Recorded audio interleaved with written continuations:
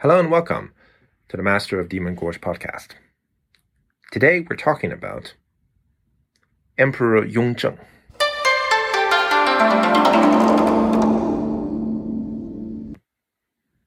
We've talked a fair amount on this podcast about the great Emperor Kangxi of the Qing dynasty, who sat on a Chinese throne for over 6 decades, from 1662 until 1722. Indeed, Kangxi began a period in Chinese history that would later strike European observers as remarkably stable, evidencing in their minds the remarkable stability of the Chinese imperial system itself. Think about it. When Kangxi ascended the throne, Europe had only not long ago concluded the Peace of Westphalia of 1648, ushering in the modern international state system in Europe. By the time Kangxi's grandson, Emperor Qianlong, died in 1799, Europe was nearing the end of the French Revolution. Over that entire span of time, as Europe went through all of these turmoils and changes, as the modern world as we know it evolved into its familiar shape, China not only had the same political system, it had only 3 rulers: a father, a son, and a grandson. So yes, we've already talked a fair bit about Kangxi, and I'm sure in time we'll talk quite a bit about his grandson Qianlong. But today let's make room for the middle of the 3, Emperor Yongzheng, son of Kangxi and father of Qianlong. In some ways, Yongzheng can feel like something of an afterthought, someone kind of left out compared to both his father and his son. This is substantially because he only ruled for a little under 13 years, from 1722 until 1735. That's not that much compared to the more than 6 decades each clocked by Kangxi and by Qianlong.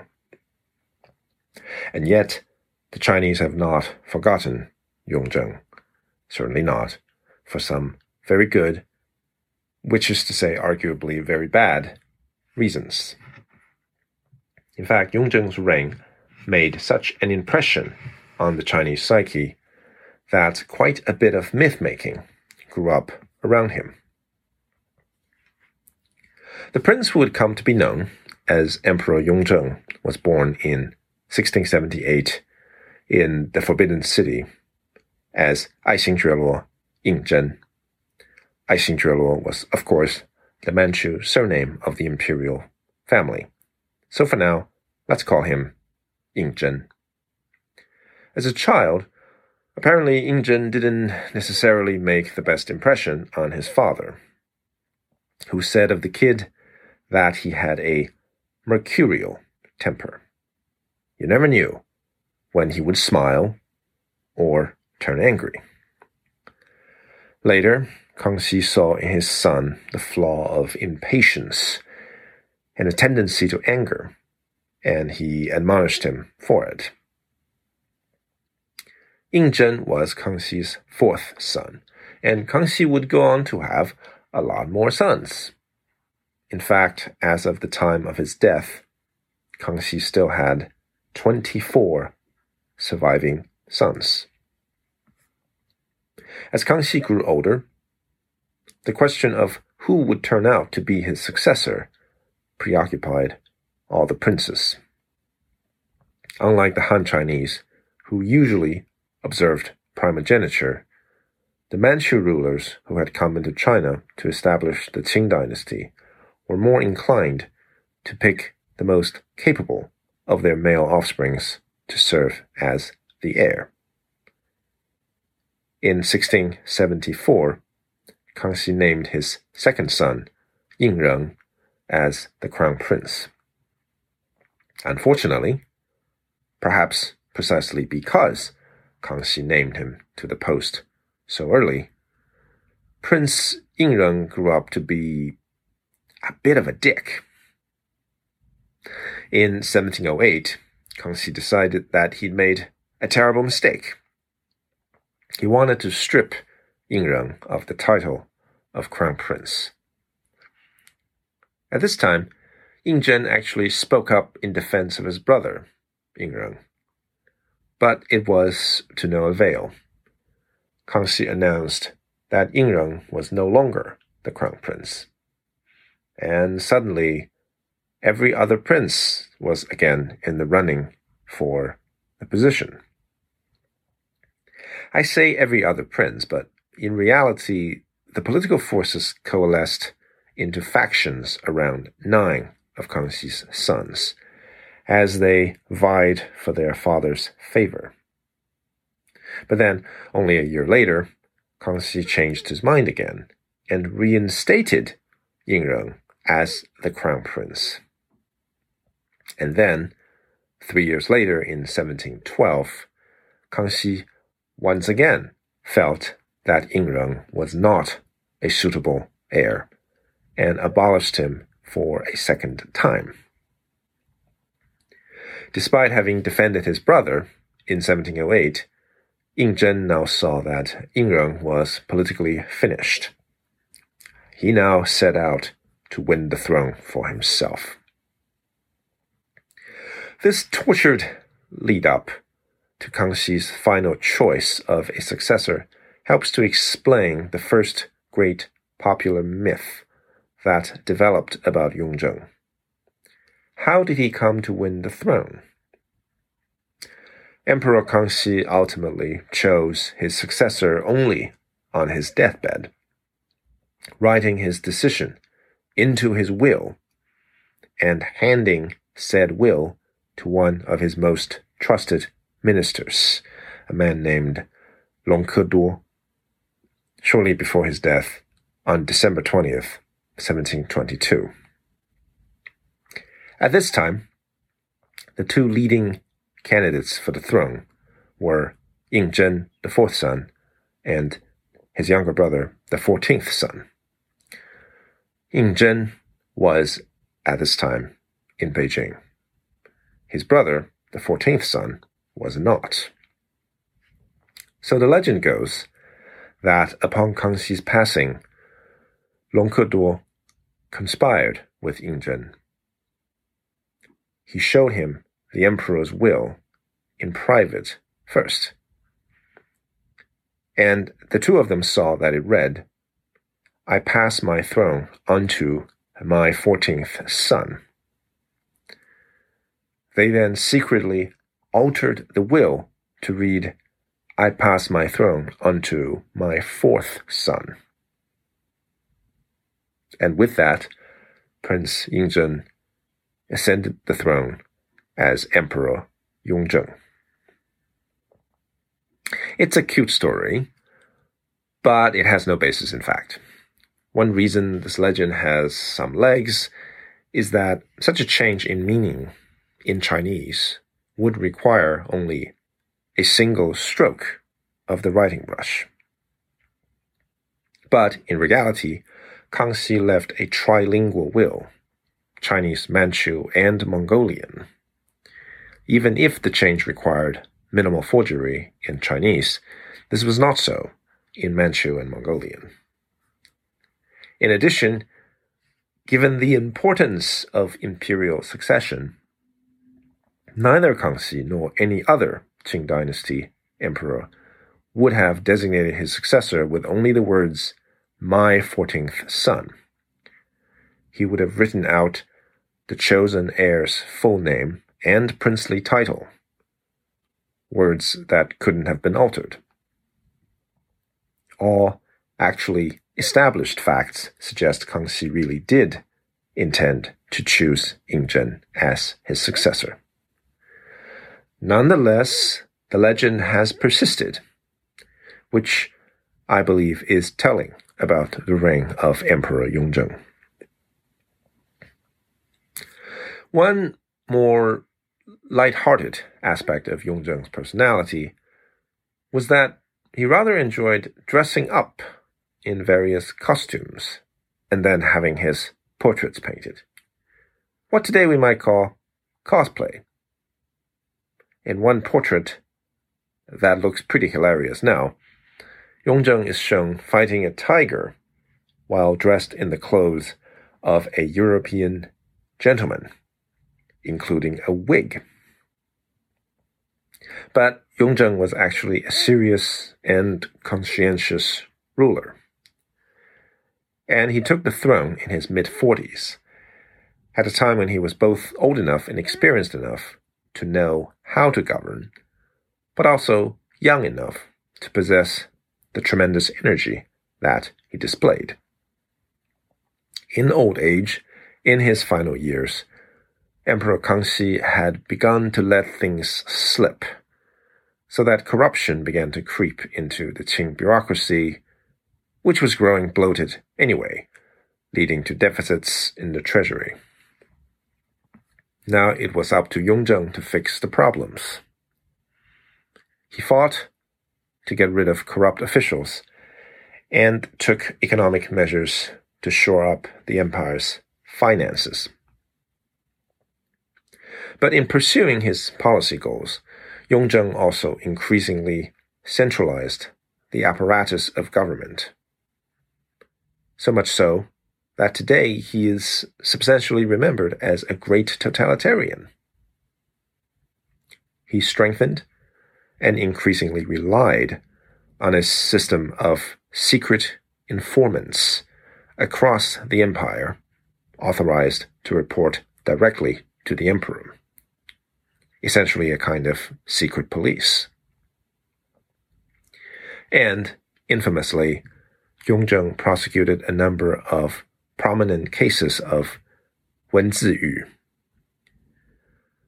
文字狱 literally means language prison or literary prison. It means to imprison, or worse, someone for something they said or wrote.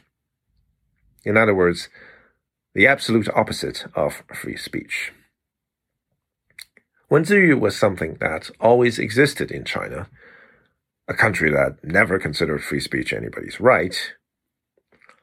And Chinese culture being highly literate, oftentimes intellectuals and mandarins attracted imperial ire, not even for criticizing the monarch in any direct way, but through some obscure literary reference in poetry, which often wasn't even intended as criticism, but could be interpreted as such if one adopted the most tortured and uncharitable reading.